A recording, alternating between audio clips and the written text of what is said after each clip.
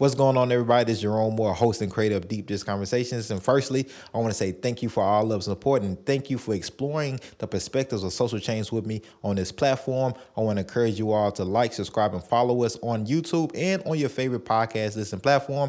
And make sure you give us a 5-star rating if you're loving the Deep Dish Conversations. I appreciate all of the support again. I hope you all enjoy this episode.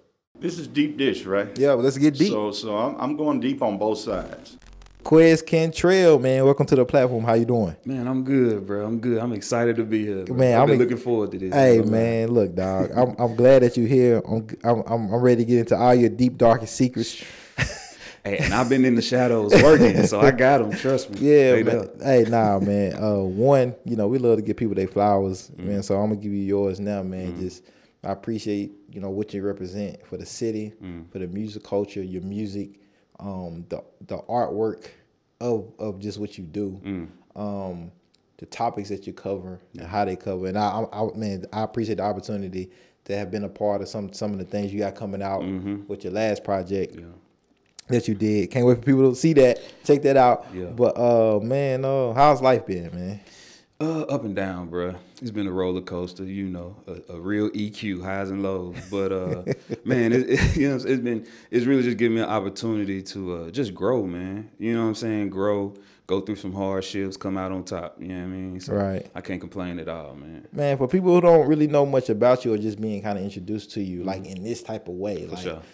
Man, give people a little bit of info about where you grew up in Nashville and what was that like? So I grew up out east. I say out east. If you ask 3 or 4 different neighborhoods where I'm from, they'll say I'm from there. Or right. I've spent time there. So my family originally, my mom and dad met in the projects. South 8, James Casey. So I grew up over there for the earlier part, Panorama and Inglewood.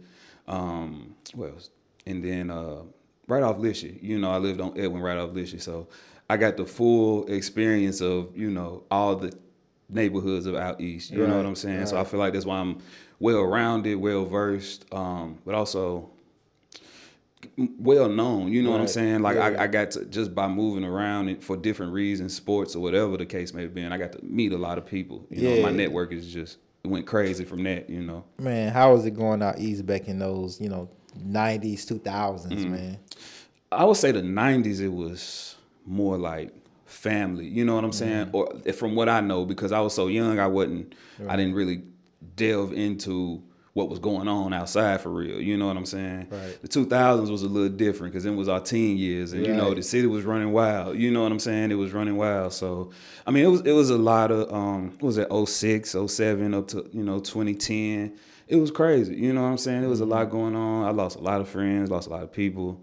But a lot of those situations really brought a lot of people together, and it made us stronger, even though that's trauma bonding. You know what I'm saying? It may be a trauma bond, but still, we got something to hold on to together. Man, growing up, in the projects, a lot come with that. You know what I'm saying? You see a lot. Yeah. Man, how do you think that how you think that just affected you in your adolescent years and just growing up and what you've seen, what you heard, things that you might have done and didn't do? I think it normalized a lot that ain't normal. You know what I'm saying? I think when I talk to people about my life, to me it's normal. Right. But when I see that reaction, I've talked to just telling somebody about my life. And give us an example. What would you say? Something that'll blow, like, probably not for us, but like somebody that might not, you know what I'm saying, they grew up on the other side. Yeah. What came to mind, because is that one's super personal, but I guess I would just say, I've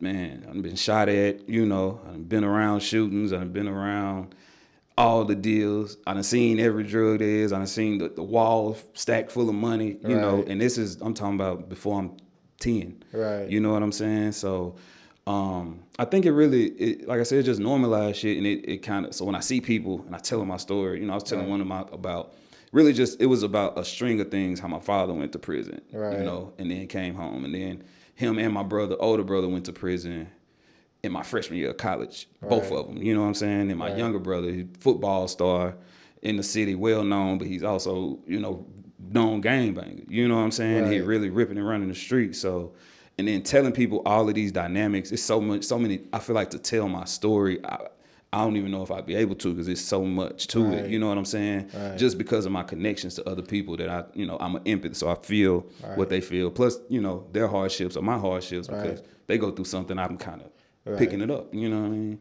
Man, growing up in that dynamic, right?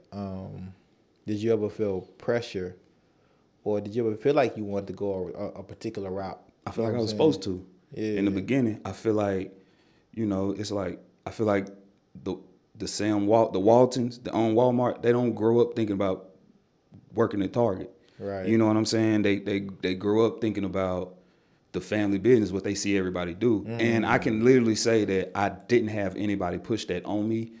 My parents, my dad, uncles, cousins, everybody told me that you don't have to do that. You don't have to feel pressure or the pull, but you feel the pull. It's kind of like gravity because you're around it.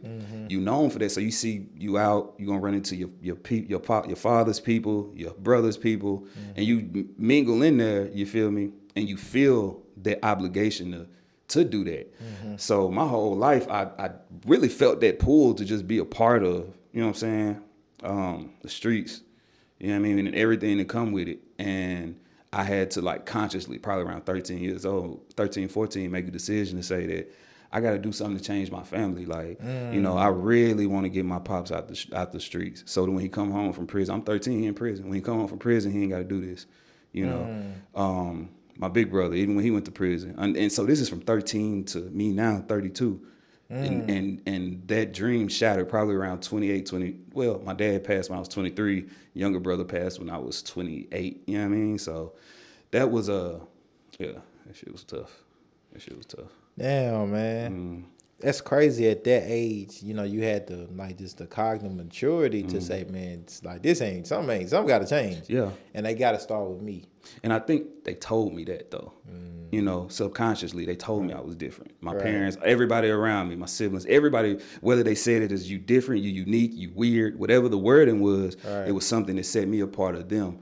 You know what I'm saying? But I was raised in the same household, so I got the same temper. You know what I'm saying? I saw the same things my brother saw. We got the same trauma, same pain. But one of us took it to the streets.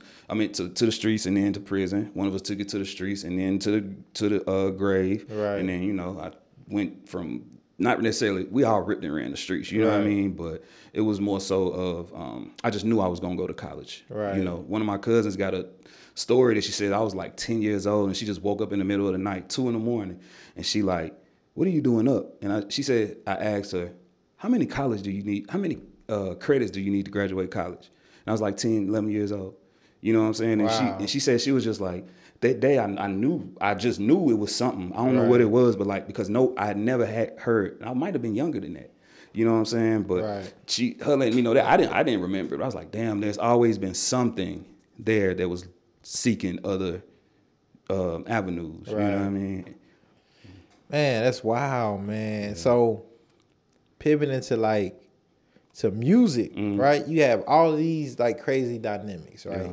So when did you start realizing like you can put a lot of this trauma, this dynamic experience, lived experience, this joy too, right? This knowledge and this things you're picking up. When did you realize that like the art form of like rap is something that you could start like kind of release? For sure. Release a lot of stuff that you had in that art form. I would say probably around 9 or 10 years old. When I was younger, I had a cousin who he was just the cool. He was cool. He was when he drew everything. He could draw any shoe, any artist. He had every Martin episode tape. You know what I'm saying? He was a cousin that introduced us to culture. So, we would go around him. That's the first time I ever heard myself on playback, where just rapping through the karaoke machine. He recorded it. I'm like, wow, that's me. That's what I sound like this time. Terrible. You know what I'm saying? And I think so from that point and through school, I would always rap. Beating on the table. I was, you know what I'm saying? I was a part of that group all the way through school, you feel me? And I was a part of that group all the way through school. Damn, I went blank. What was we talking about? I knew I was what kind of led you to, start music? Yeah. So around 13, 7th, 8th grade. I ended up going over one of my homies' house, Stanley. Shout out to Stanley, Young Blue. Blue, yeah. That's the Um, famo. That's the fam out in California. I've been out there to record with him, but the first time I ever recorded was in his bedroom, and I asked my mama, could I go over his house for the weekend? My mama was skeptical because she don't know people, she don't trust people, you know what I mean? Yeah. But we went over there, we made like 3 songs that weekend, you know what I mean? And I was just kind of hooked from there, bro. It was like, and I wrote, even in those songs, I think one of the songs was actually about my dad being in prison. You know what I'm saying? I think I wrote to Through the Wire, and I used Song Cry, the hook, and I just switched the words up to make it more specific for me. Right. You know what I'm saying? But I was 13 writing about pretty much what I'm writing now. You know what I'm saying? And so it was a period you went to Austin P. Computer science. Yeah, computer science double major. Double major, and like you started, doing, web development, websites and stuff like that. During that time, was you still kind of focused on music, or was you one foot in, one foot out? I was no feet in. So 13 started. I would say around 15, 16, I just got hooked on football. You know what I'm saying? I came in, went to Hunters Lane, started, made all state, all city, Hume Award winner in the city, which is a big thing in Nashville, you know what I'm saying? And all of those things. So my focus wasn't really on that, but I always wrote. I done always been a writer, you know what I'm saying? I used to have rap books of other rappers' raps, you know what I mean? I would sit down and write a Tupac song word for word, you know what I mean? Kanye West, Jay-Z, I would do that. So I always had that, but it was more so me, like even coming out of school and getting into web development, I done it for artists. You know what I'm saying? I done it for Petty. I done it for Stan. I do it for AC. I done it for AC Noel. You know what I'm saying? I've been able to work with some of these people. So my network in that industry grew. So it kind of showed itself to me that like, damn, this is possible. I could really do something with this if I want. Right. And once I sat down, started writing, it kind of just flowed. It's like everything, like a dam. It's like everything that I had been wanting, because I wasn't, I would write raps here and there, but it wasn't about how I was feeling. It was about, damn, that's a hard bar. Right. You know what I'm saying? It was the punchline, New York punchline rap. But once I got more into like writing, just regardless of what the bar is, what am I saying? You know what I'm saying? And once I got into that, and I wrote my first song, which was Max Contracts, and that I was like, okay, that's cool. You know what I'm saying? Next song I wrote 9. You know what I mean? And then from there, it was just a snowball effect that kept going. I was hooked after that. You know what I'm saying? 'Cause I was like, I was enjoying it. You feel me? I'm a fan of music. So I was like, man, if I enjoy this, I feel like other people can too. Yeah. You know? So that made me take. Plus, I felt the pull to do it. Like, I know a lot of people say this, but I feel like this is what God called me to do. Right. You know what I'm saying? For so many reasons. And it just made sense. And it showed itself to me. The vision showed itself to me, and it was my job to put it into words and show it to the world. Right. You know what I mean? Right. Yeah. And so you went all the way in. What year is this? 2018. 2018. End of 2018. So you might as well say 2019. 2019, right? 2019. So during that time, right? Like your father had passed away. Your brother had passed away. Not yet. Not yet. Your brother had passed away. He passed July of 2019. 2019. So Yeah. A year. So it wasn't even, I was probably, so that's 7 months, so 8 months, 9 months into just writing, not even letting anybody know I'm doing this though. Right. I'm just writing. You know what I'm saying? How's that tragedy, man? Prior and after you started really writing, how did that affect your art form and where you was mentally, and what did you start writing about? I wrote a lot about death, a lot about loss.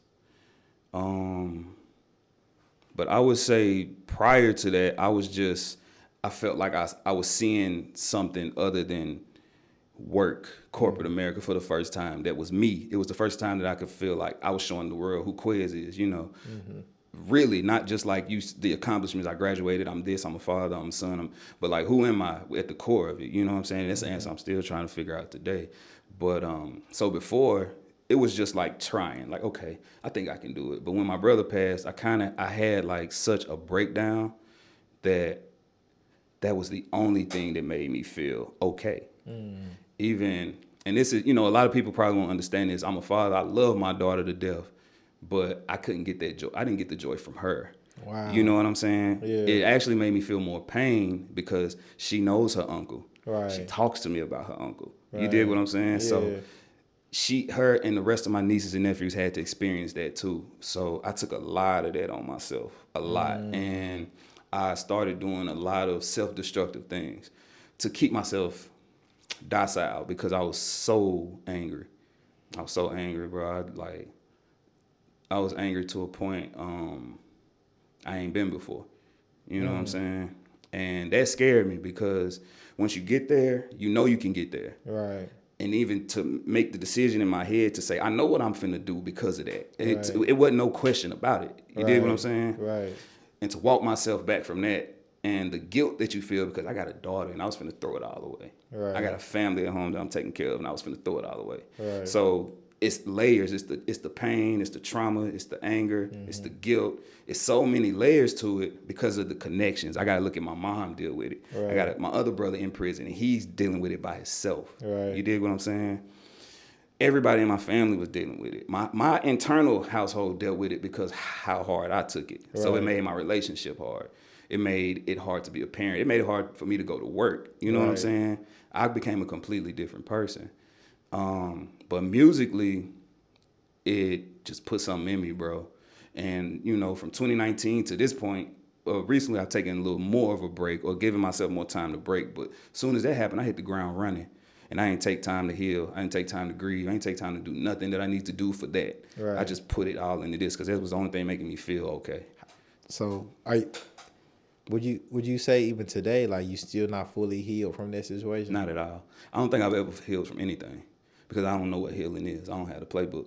I'm learning now because what I thought healing was is when I'm not sad about it anymore, I'm good. Right. When I can go a day and I didn't cry about it, I'm good. Right. And then the next week, I take a complete dive and I'm rock bottom again. And I'm just laying there in my thoughts, not showering, not cleaning up, not feeding myself. I got down to like 205 at one point. And at the highest, I was 295. Right now, I'm 225. You know what I mean? Right. But I got down to 205. People telling me, you look sick. My eyes always look a certain way. I was smoking so much. So my mouth, my face, everything just looked off about me. And I could see the pain that I was bringing to myself. You know what I'm saying? Damn. Yeah.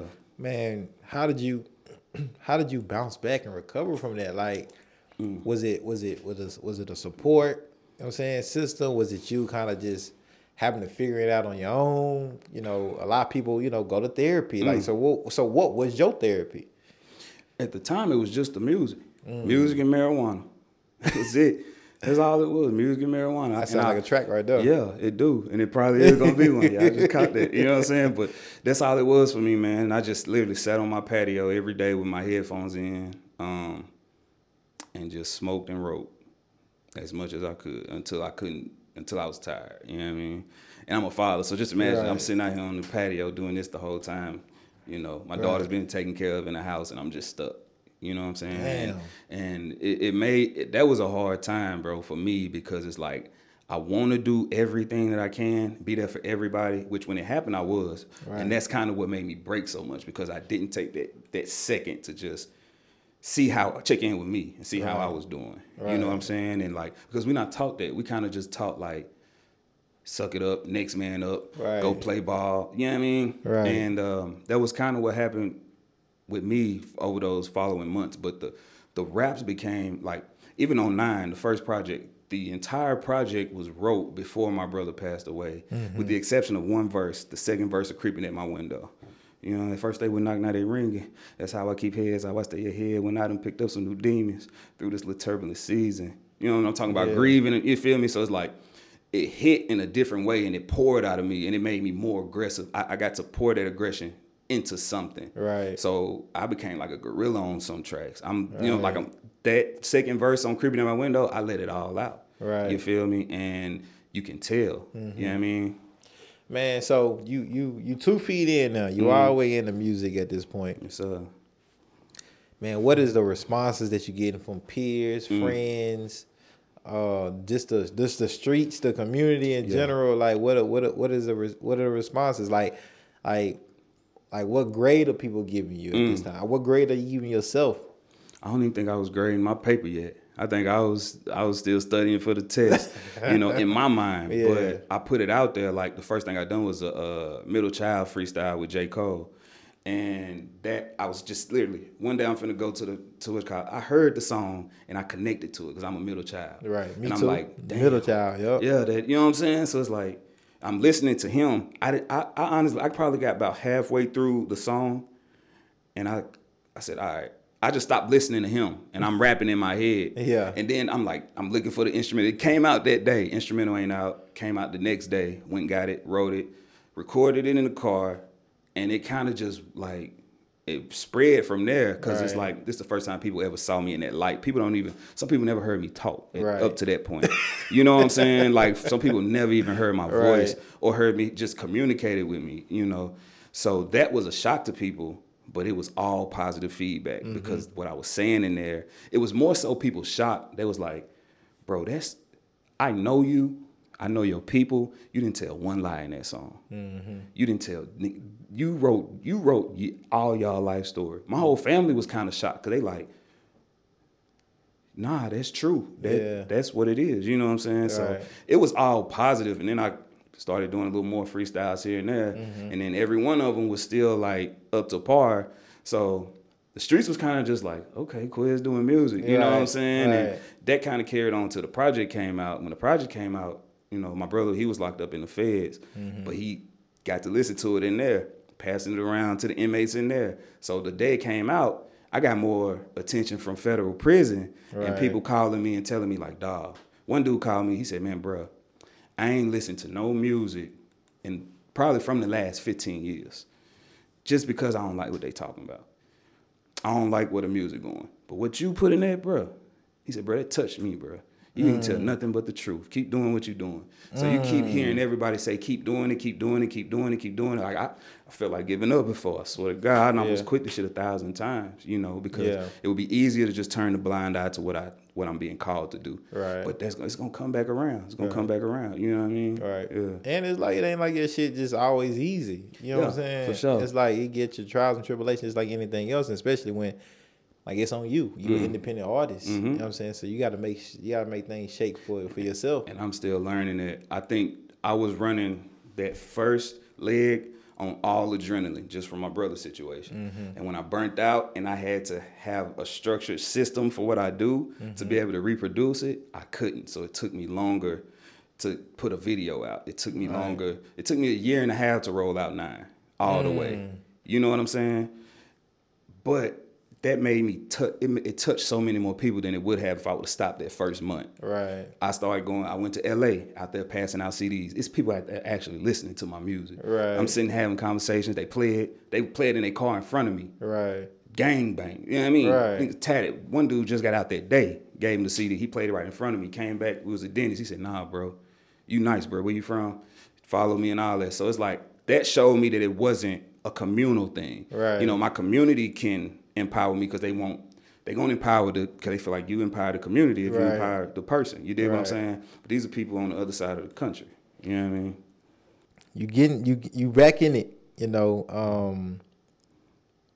you traveling the West Coast, passing out your CDs and everything. You coming back to the city, and Nashville has a unique relationship with rap, hip hop, right? Historically, for sure. That's the black period. Yeah, just black. Yeah, just culture, anything blackness, and everything. I like to say, everything like we population wise, right? We're a white city, but we're really a black city. You know what I'm saying? I feel like the artist, there's so many artists preaching that message right now. Yeah. You know what I'm saying? That's what 9 was. It was just talking straight to blackness about living in this overbearing whiteness that we live in. Right. And so being in music now, really all the way in, when did you start to realize like kind of some of the difficulties of trying to pretty much like break through that country music ceiling cloud and really like, damn, like, all right, well, I know Memphis and Atlanta right down the street, but they artists ain't that It ain't like that. It ain't like they just conclusively just better than us. For sure. Like that. Like so. What? So say, damn, what's going on here? And so when did you start to realize like this kind of vortex that all hip hop black artists have to kind of deal with here in Nashville? Way before I was an artist. Really? Like, I grew up in Nashville hip-hop culture going all the way back to South 8 Mafia. Right. You feel me? My pops used to have boxes of South 8 Mafia merch at our house. And my little brother stole a hat, South 8 Mafia hat, took it to the skating ring, and got us pulled out because we was in there throwing up South 8. You know what I'm saying? So it's like, it goes back to that. But then I come up and I work in the street team for Elroy the Boy, my sophomore year of high school. So I'm wearing the Elroy the Boy t-shirt, selling CDs. I done been seeing the game the whole time. And I think once I started, I came back to the city and, me and Petty really kind of like, I came back to the city and was able to do the computer, the website and that type stuff. So I was able to be around the conversations a little more. I was able to see the hardships that they have, like getting a venue. Just getting anything from that side, everything has to be in-house and created upon ourselves because we don't have access to the machine that is literally in our backyard. That shit is crazy to me. You know what I mean? So what have been some of the ways that you've seen or even done so yourself to navigate, like just pretty much just straight out kind of just neglect, discrimination, that the industry here, the system here has kind of just perpetuated? I was just honest from the jump. I ain't come out trying to make friends. I just told the truth of what I know to be true here from my experience. And I know if I done that, I would speak your experience and anybody black's experience. Right. And they don't have to be from Nashville, but if they understand the Nashville culture, they'll know that he telling the truth. Right. This is what we experience. And it goes beyond music. It's in politics. It's in the education system. Right. It's in policing. It's in housing. Right. It's literally and I learned about racism on many, many levels in college. On a white campus in an African-American studies class. Shout out to Johnny Jones. He was my teacher. And he that's the first time I heard about what white flight was. Right. It's the first time I heard about what gentrification was. Right. First time I heard about red zoning and all of these different things. And it's like, that made me think about, damn, is that going on in my city? And then when I came home, I learned the history a little more. Right. You know what I'm saying? Right. But I think from the jump, I was just trying to be honest and like inform us because I knew that once I learned the history of blackness in Nashville, I felt empowered. Right. I felt more connect. I didn't feel a connection to the city. I felt a connection to the people before. Right. You know what I'm saying? Now that I understand what really happened to us, how this shit was stolen right under our feet, right? How the cool was stolen right under our feet and capitalized on. It made me angry, but it made me want to just tell more truth. Right. You know what I'm saying? And be like, it's almost like vulgar with the truth. You know what I'm saying? Blatant, over, like, I don't care how you feel about it, because sometimes we so hands off with racism. We try to be, we need to attack it head on. Right. You know what I'm saying? It ain't nothing but a conversation. You may not agree, but once you hear me, you're going to understand. Right. You know? And you can disagree but understand somebody. For sure. For those out there that's watching and listening, it's okay to disagree, but you can still understand. Bro, this time. God. Man, they almost make you, afraid to have an opinion. Yeah. Like, I wholeheartedly believe that I might not agree with you, but I could understand where you're coming from if we have a conversation. And I'm open to listen. Yeah. Right? And I can say, well, Quez, I don't always agree with you, but based on what you told me, I now understand why you feel the way you do and have your opinion. For sure. And that's cool. And vice versa. Right? And that's all we should do as people. That's all. And not me hate you because you think something different than me. That is crazy. That's easy to do too. That's why people do it. It's easy. It's easy. It's real easy. It's easy to fall in line. It's easy to fall in line, and it is hard to really challenge yourself and reflect on your own lack of perspective and exposure. Accountability. Say, man, I didn't know that. Yeah, I was completely wrong about that. Or just want to listen, right? A lot of people like to talk. Yeah. Well, most people like, you sit back and listen, then you have a better understanding. Then you can communicate whatever you choose to communicate in a more articulate way. Yeah. Where it can be a conversation instead of a debate or argument. Even if you do agree, you can disagree. It can still be a conversation, a wholesome, healthy. Even it can still be tense. Yeah. It can be a healthy tense. Yeah. And go on from there. And so being in the core of the hip hop scene here, what are some of the conversations that you've been a part of or that you're hearing about like where the hip hop scene is going, where the hip hop community, what should we be doing, how are people building together? Because I think it's powers in numbers, it's people power.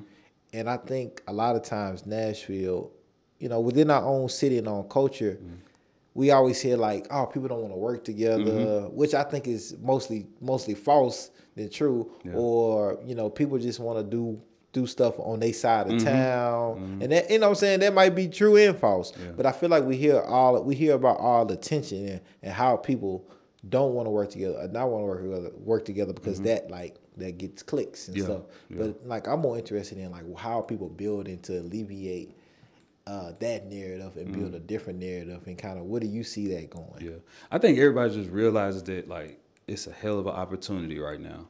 It's a lot of attention on Nashville hip hop, and I feel like we were part of the ones who came up at first. Said it's a renaissance. We've been calling this Nashville hip hop scene a renaissance since 2010, 2011, 2012, 2013. Like, you know, we was back then saying that it was coming. And that's when, now it's blown up. We got the younger generations coming up that's got literally dope artists, you feel me?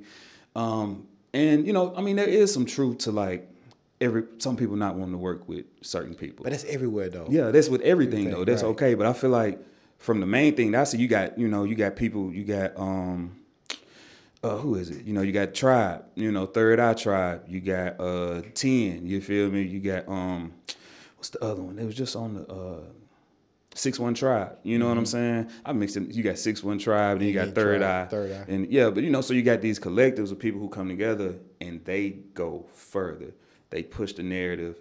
And I'm still trying to figure that out on myself on how to be a part of just how to work with people, because I feel like I'm still a new artist, even though I've been doing this I came out during the pandemic. Right. So I didn't get to jump straight in it and go and experience all this because the world shut down. I got to sit back and learn how to become a rapper and an artist, and then how to put that together in the real world, you know. So, but yeah, I think the collective idea or the collective identity is starting to shape itself. It's not one sound. It's more just quality music at the end of the day. I think everybody makes their own quality of their own story, and we all can validate it because, you know, growing up here, the city's big and small. You dig what I'm saying? So we all have a lot of the same experiences.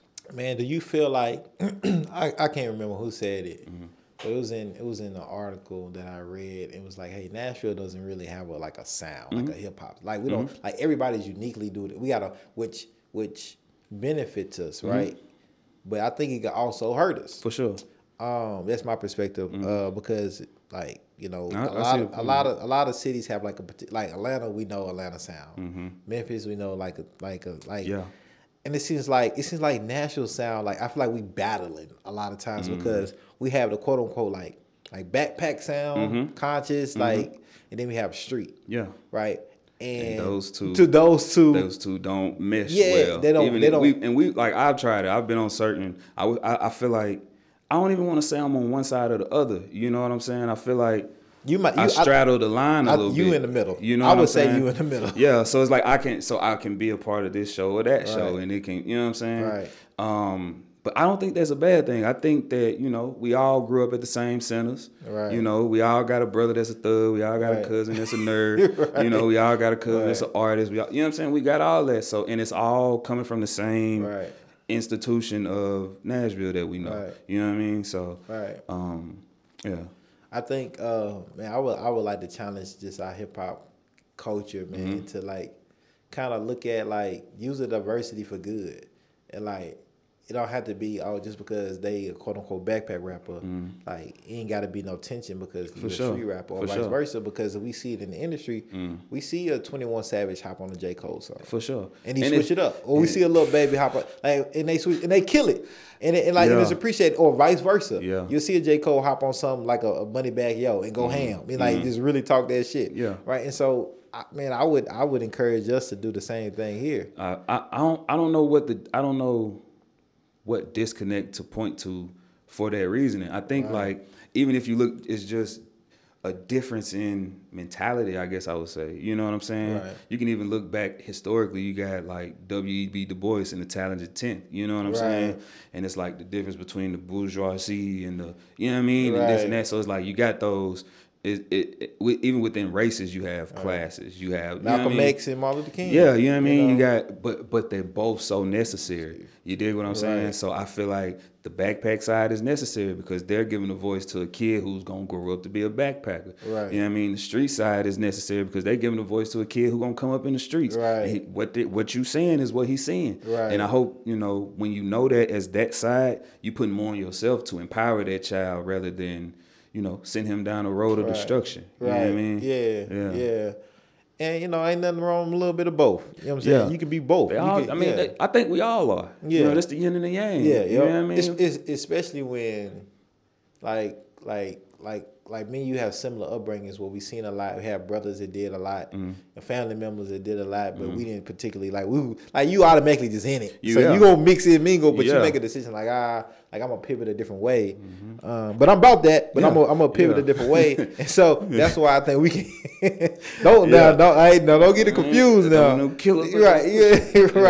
Don't get it confused now. But it's like check the jacket, you know what I'm saying? But it's like, but you can be comfortably in that like you have your side. Yeah. Where your side is, I fuck with y'all and I fuck with y'all and really somebody like yourself can bring parties together. Yeah. And say, hey man, y'all grew up with you, I know you was doing that. I grew up with you too. You know what I'm saying? And like I think it'd be dope if y'all did something together. Yeah. And I guess that's what it takes is just the people who see the connections that make sense. Or just, each side kind of getting over their pride of the difference between us and coming together and see. Like, I would love to hear, like, Ski and Brown on a song together, dog. You know what I'm saying? I would love to hear, like, ABK Gates and Mike Floss on a song together or something. You know what I'm saying? It's just like those type of thoughts to me is like things that I always saw. You feel me? Right. And the way that we make a collective, because we all a collective, but when we split them into two different ones, you splitting the pot on people who even gonna listen to one side or the other. You know what I'm saying? And like everything ain't for everybody. Right. You know what I'm saying? Which is okay. Yeah. But I think there's things if you stand on this side, I feel like there are things over there that you would enjoy if you being honest with yourself. Right. You know what I'm saying? And vice versa. And I think it goes back to like you can I'm gonna use myself as an example. I'm not the biggest Kendrick Lamar fan. For sure. Right. Shout out to him. Well, I am. I'm not speaking. Yeah. So I'm not. But I can listen to his album that he just dropped and appreciate the genius and appreciate like his skill. Yeah. But also say, well, it's not for me sonically. Like, you know what I'm saying? I'm more of a, headbanger. And, I don't want to snap my fingers like a spoken word. I kind of want to jam. You know what I'm saying? That's just me.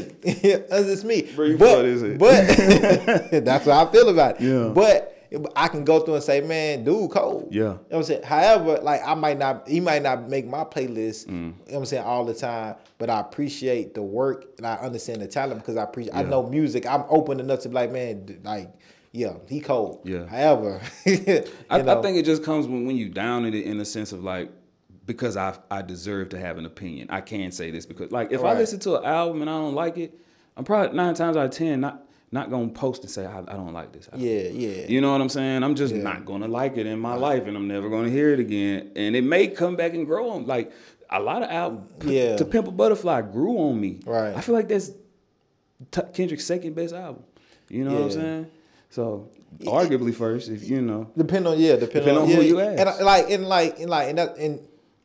And I think when it comes to certain people, like, okay, there's a difference between not liking something and being a hater. You know what I'm saying? For sure. Because like I said, I can say, well, that like I don't like it from how my ears attract music, but I understand music enough and appreciate music enough and art, like, man, that shit is good. Yeah. Like, you know what I'm saying? Yeah. It's just not for me, but it's good music. Like, I like millions of people are gonna enjoy this, right? That's all it takes. Yeah, and that's different than me saying, oh, that whole shit trash. Yeah. Now, come on, Jerome. Yeah. Like, but I feel like that falls along in the like everything is to the extremes. The cancel culture.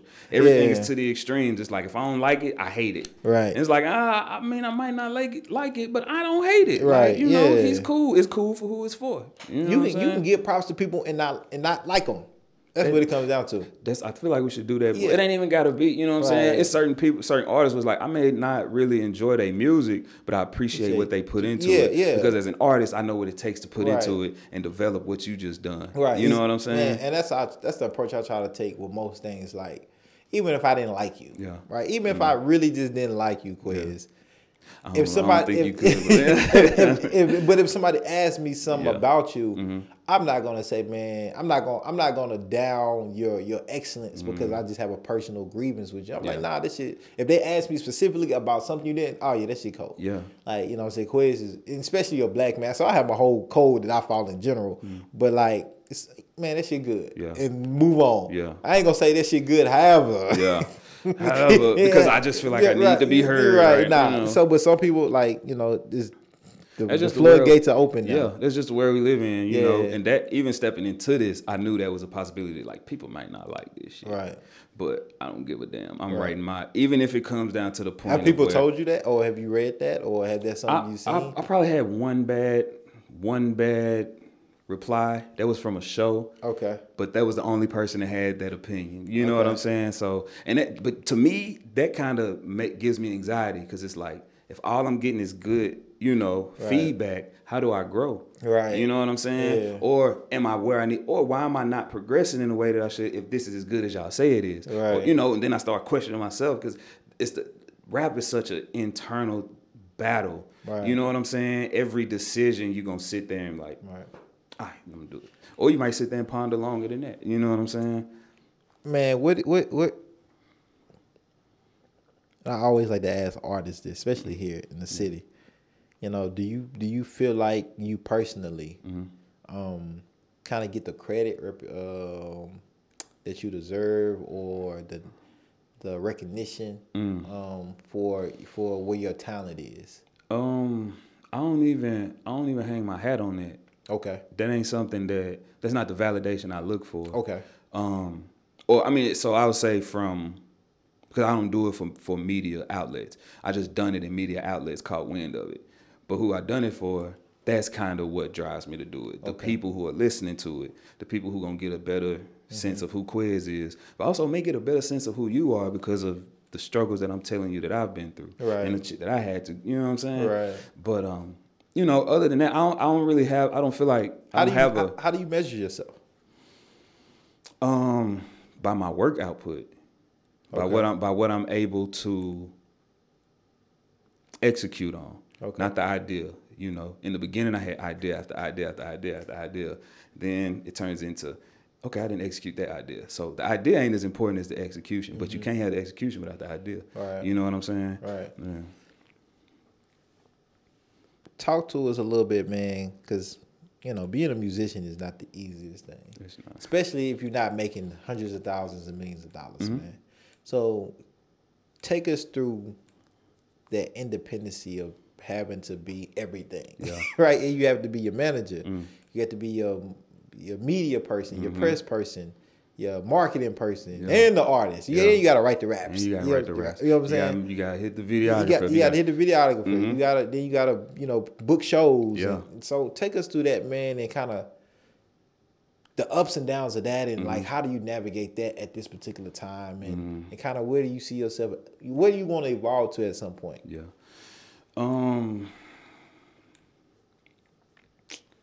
I feel like,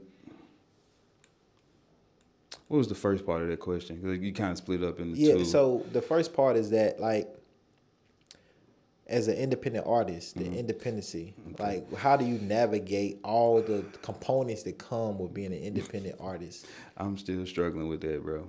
A lot of things right now, because I'm not just, the music is more my outlet. Right.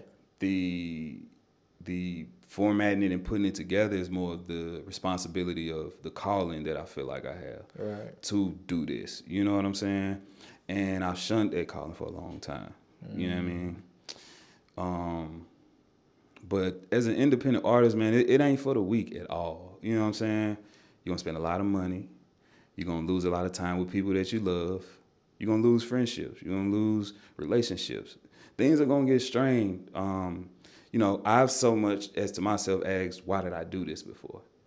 You know what I'm saying? Right. And had that type of struggle with myself. Even though it's something that I love, I've hated it to a point. You know what I'm saying? Yeah. Because I remember who I was before this. I was a better texter before I was an artist. You know what I'm saying? Right. I was a lot more responsive. I was a lot more available. So this was the first time I gave myself to myself fully with something. You know what I'm saying? For myself. You dig? Right. And as man, it's just it. You just gotta want this shit at the end of the day.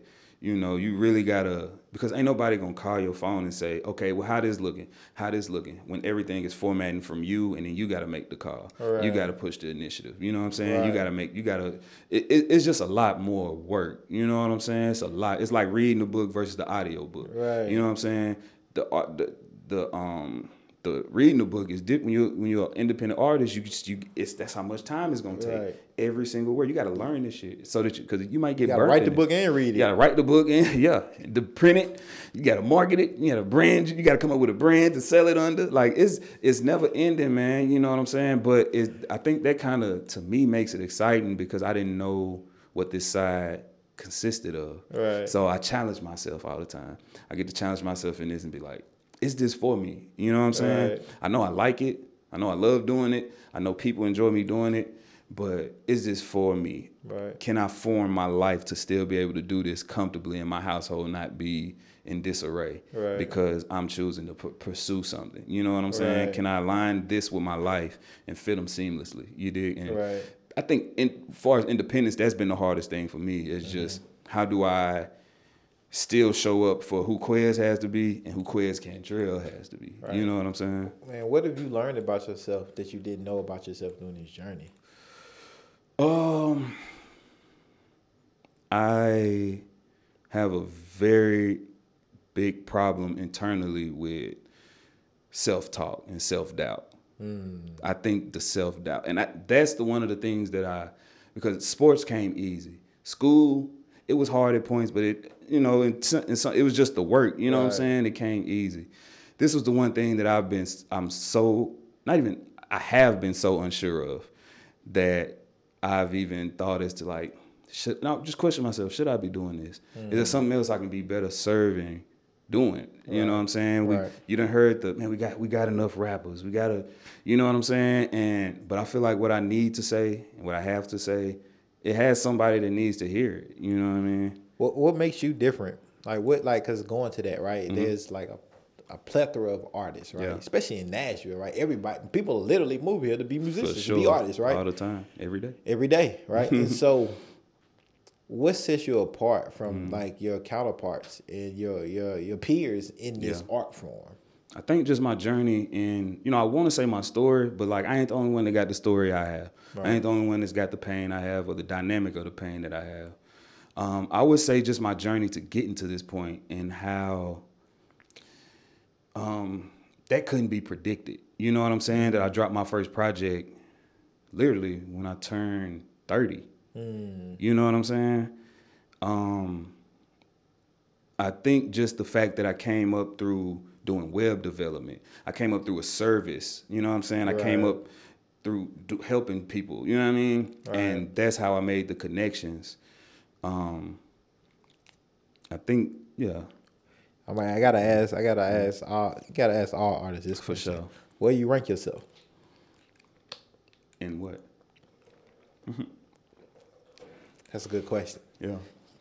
I mean, I'm gonna say we're gonna keep in Middle Tennessee.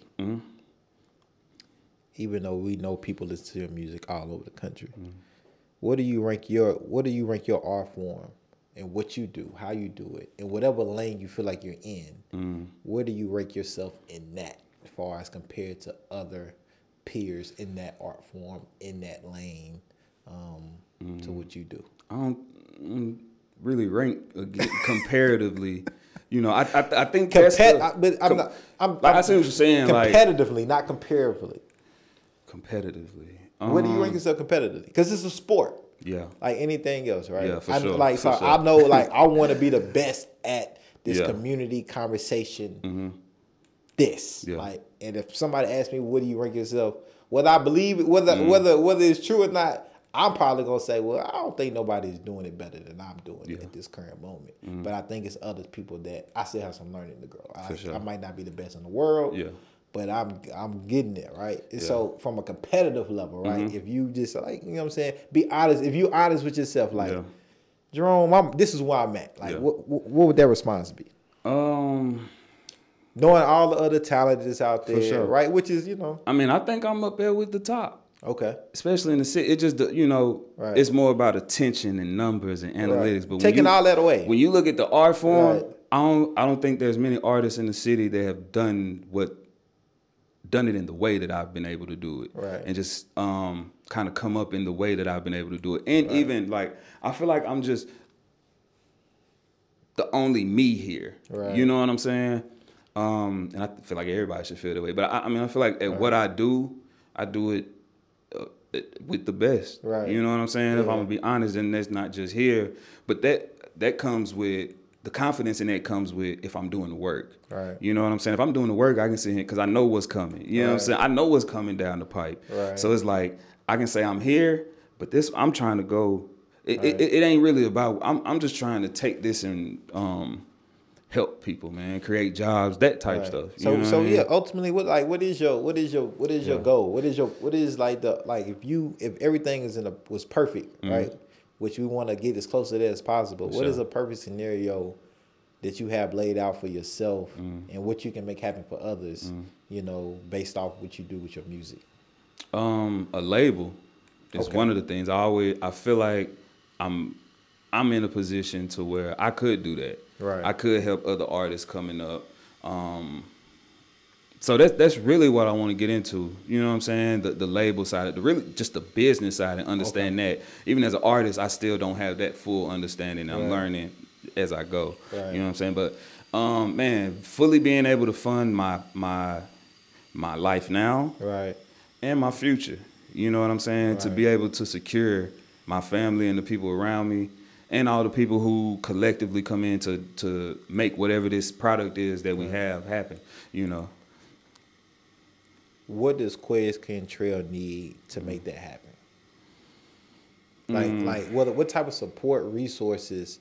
Because again, like we can't do it on our own. Yeah. Right. And there might be somebody watching and listening to this and might say, shit, like I have something, I have a resource, I have support. It's something that I can help that young man, you know, get further in his purpose. Information. Okay. That's the only thing I could use is information, because I mean, other than that, you know, everything would be a boost. You feel Right, me? yeah, Anything yeah. brought in would be a boost, especially if you have a skill. You know what I'm Right, saying? Or you right. have a network. Anything to come in like that would help. But I think just collectively, finally putting the pieces together for a team. Right. Who's this team, and what does everybody do, and what do we bring to the table, and how do we collectively? Because right now it's just me. I call, all right, I want to do this session, boom, and putting it together like that. Right. But to come together as a team and collectively grow whatever this is that we're growing, and give people opportunities that they can go on and do something else that they're the boss of. You know what I mean? Like, that's really it, just to grow up more bosses out here. Become a boss and grow bosses. Okay, bet. Man, so I want to give you a chance, man,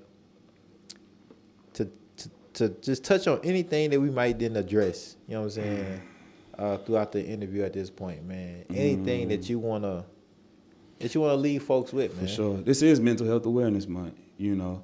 So I guess I would touch on, you know, the last EP I dropped, In the Rough.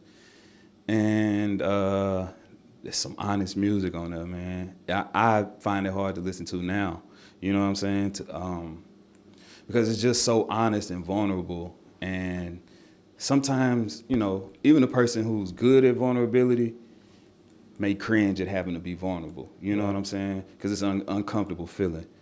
But that project was all about, you know, I was going through a lot. I was dealing with a hard time, still grieving from my brother. And this is 2 years removed from the time. But I'm still pretty much in the same position of how I felt about that. Right.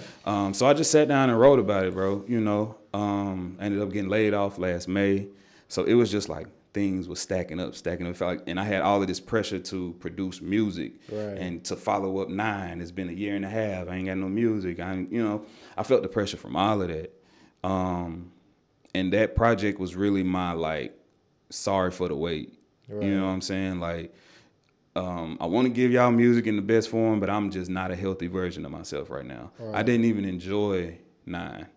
I didn't get the joy that I feel like I was supposed to because I was just grinding, going, Right. head down. And I look up and it's like, I don't even, like, I enjoy, I mean, I appreciate what we were able to do, but I want to be able to enjoy my music. I want to be able to, I want to make music about my healing and not my hurt so much. But right now you gotta get this hurt because that's what's there, and the healing is in process. I'm like putting in the work to do that, and that's really what that project was about. Just really doing my shadow work, bro. Getting the time to myself. My therapist asked me, "Who is Quez?" Right. And I started to name I'm a father. She said, "No, those are roles. Right. Who is Quez? Who is Quez?" And I sat there for a minute. I said, "Man, I've always answered that question with that answer, with roles. Right. I didn't even know who to tell I was. Right. You know what I'm saying? But that made me sit down and really like go to war with myself. Yeah. And that's because that's a slow process. It comes thought by thought. Right. Dave, you know what I mean? Healing it's a journey, and it's one of those things where it's like I said, I used to think that once I felt better, I'm good, and it's not that. You really trying to sew that sore up before you get another sore. Right. I use this analogy all the time that like, imagine you got a house and it rains and you get a flood from the roof. If you don't patch the flood from the roof, the house is it's gonna rain three days from now. Right. There's more rain in there. It's gonna rain a year from now. You never patch that hole up. That hole still is there. So you're still susceptible to the environment that's around you. Right. And then you got triggers, and then you don't understand these triggers. You don't understand all these things that you are dealing with, and you get frustrated. Right. And when you don't have understanding or you don't understand, you get frustrated, you lash out. Right. That's how hurt people. Right. You know what I'm saying? And that's what that project was for me. It was just me letting people know, 9, I came out, it was a little personal. I talked about myself a little, but I talked about the community around me, the tribe.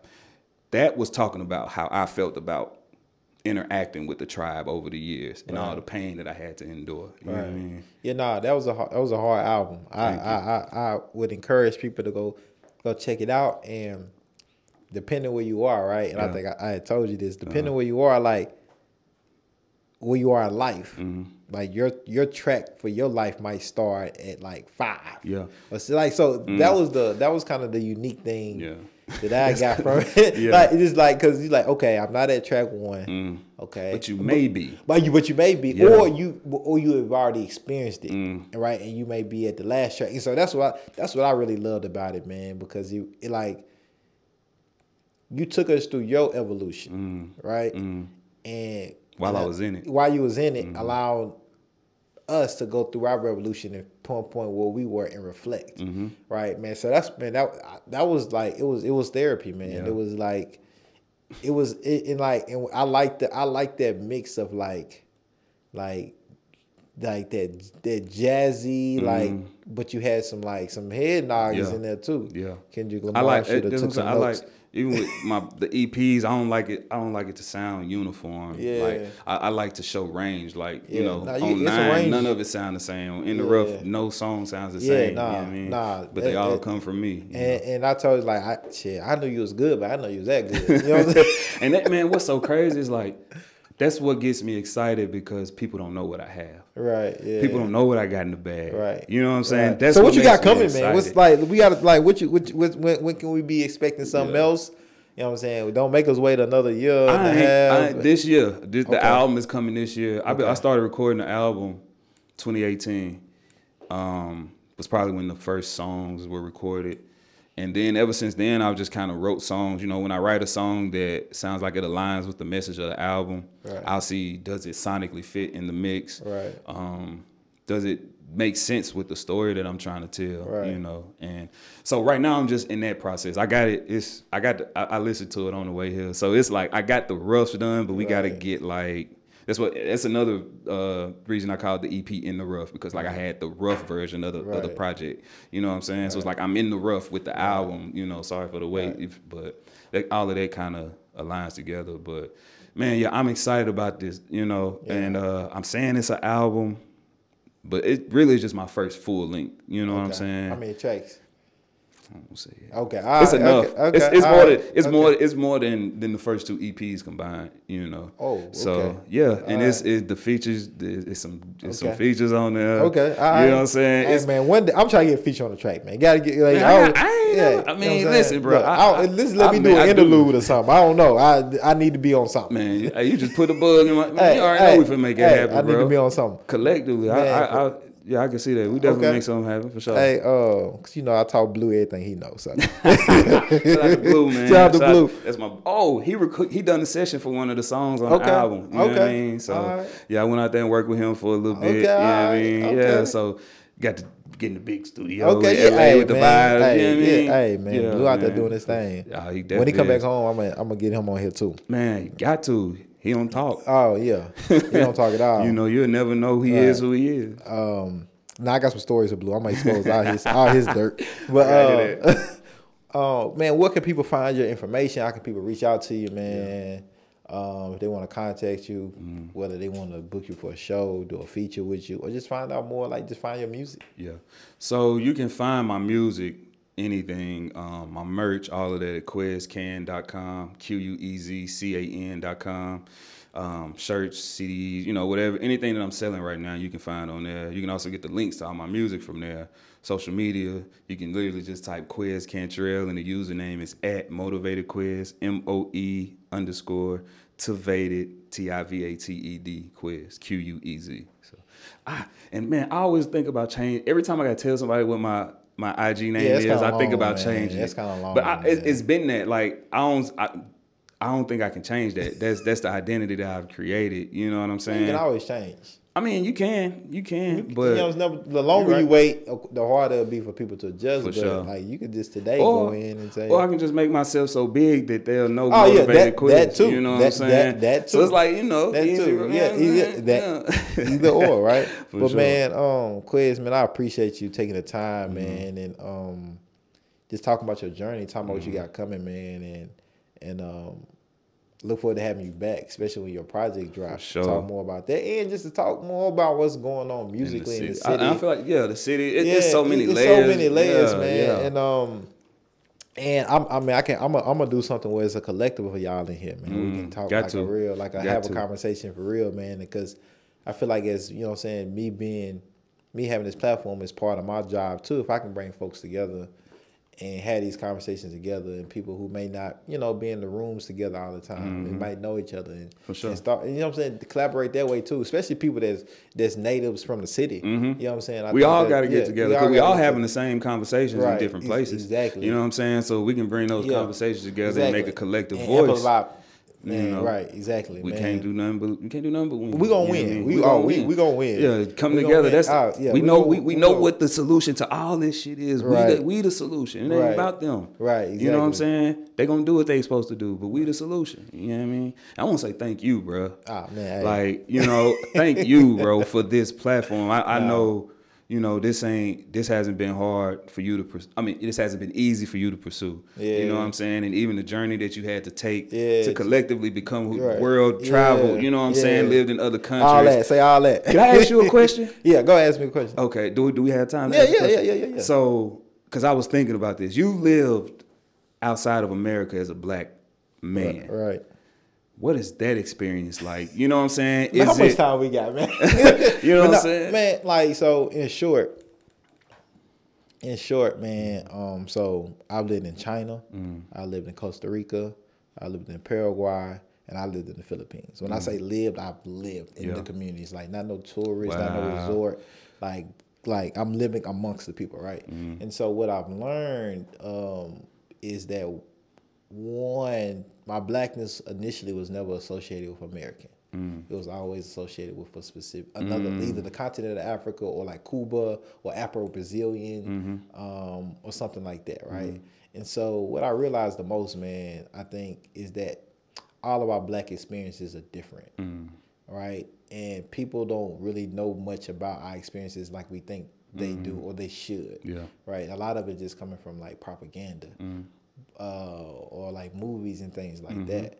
But man, I realized, man, I just really had to be more intentional about expanding my community bubble, because when you just grew up in North Nashville your whole life, that's a bubble. Your exposure, your perspective is limited. Yeah. And so what that traveling did was it expounded my exposure to allow me to think differently about people, about community, and really be able to understand and be a listener, right? And be a learner, right? And know that, like, man, they, like, everybody can face the same issues, but in a different way. And it's just so much more than just my own city, my own state, my own community that I want to touch, that I want to feel, that I want to know, whether I agree with it or not. I want to just be able to see it and witness it. To know it's real. To know it's real. And to just talk to other people, like, they speak different languages and they're going to communicate things differently, man. And so, like, and your blackness plays a role in that, right? Because you like, well, okay, like that color, what do they think about just darker skin? The people, how does that relate to their culture? Yeah. How do I get privilege from that, right? My Black American privilege. Like, so all of these things I'm collecting and learning about during this journey, man. And it just really the best thing I really could have done, because if I didn't do like Peace Corps, didn't leave, I wouldn't be doing the work that I don't think I would have had the mental capacity to be able to do the work that I'm doing and have conversations, because I think I just would have been limited. Yeah. Like where I could think about cognitively, because I've only You got can only one, think as far as you seen or you know know, or right. experienced, for sure. Right. And so, man, that exposure just really man, and it just changed me, man. Yeah. I don't look at anything the same. For sure. And I always look at things from a different angle about like people lived experiences and not just based on their skin color or like their gender, anything like that, man. Like what have you been through? And that's why I like on this, man, I'm exploring humanities just through a social justice and a community power building lens. But I'm an explorer. Sure. I'm exploring people's lives and what happened to make them get to this point, because I know like that's a big part of it on why you may feel a certain way about something. For sure.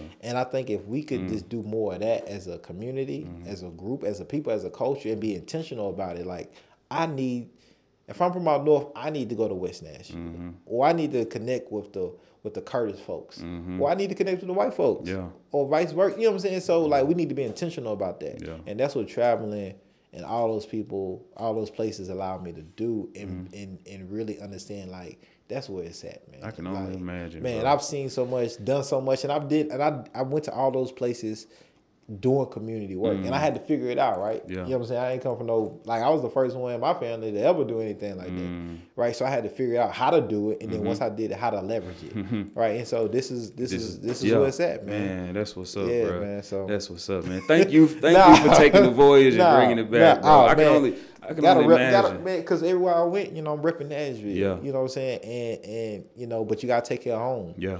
And it would have been easy for me just to be like, oh, I'm gonna stay in Costa Rica. I got papaya, coconuts in my backyard. You know, like literally, beach is a 5-minute walk. You know what I'm saying? I'm down the street to where they shot Jurassic Park. You know what I'm saying? Like, though, this is real life. I'm seeing humpback whales jump out the water. I'm swimming with a pod of 300 spotted dolphins. Wow, I'm swimming with them.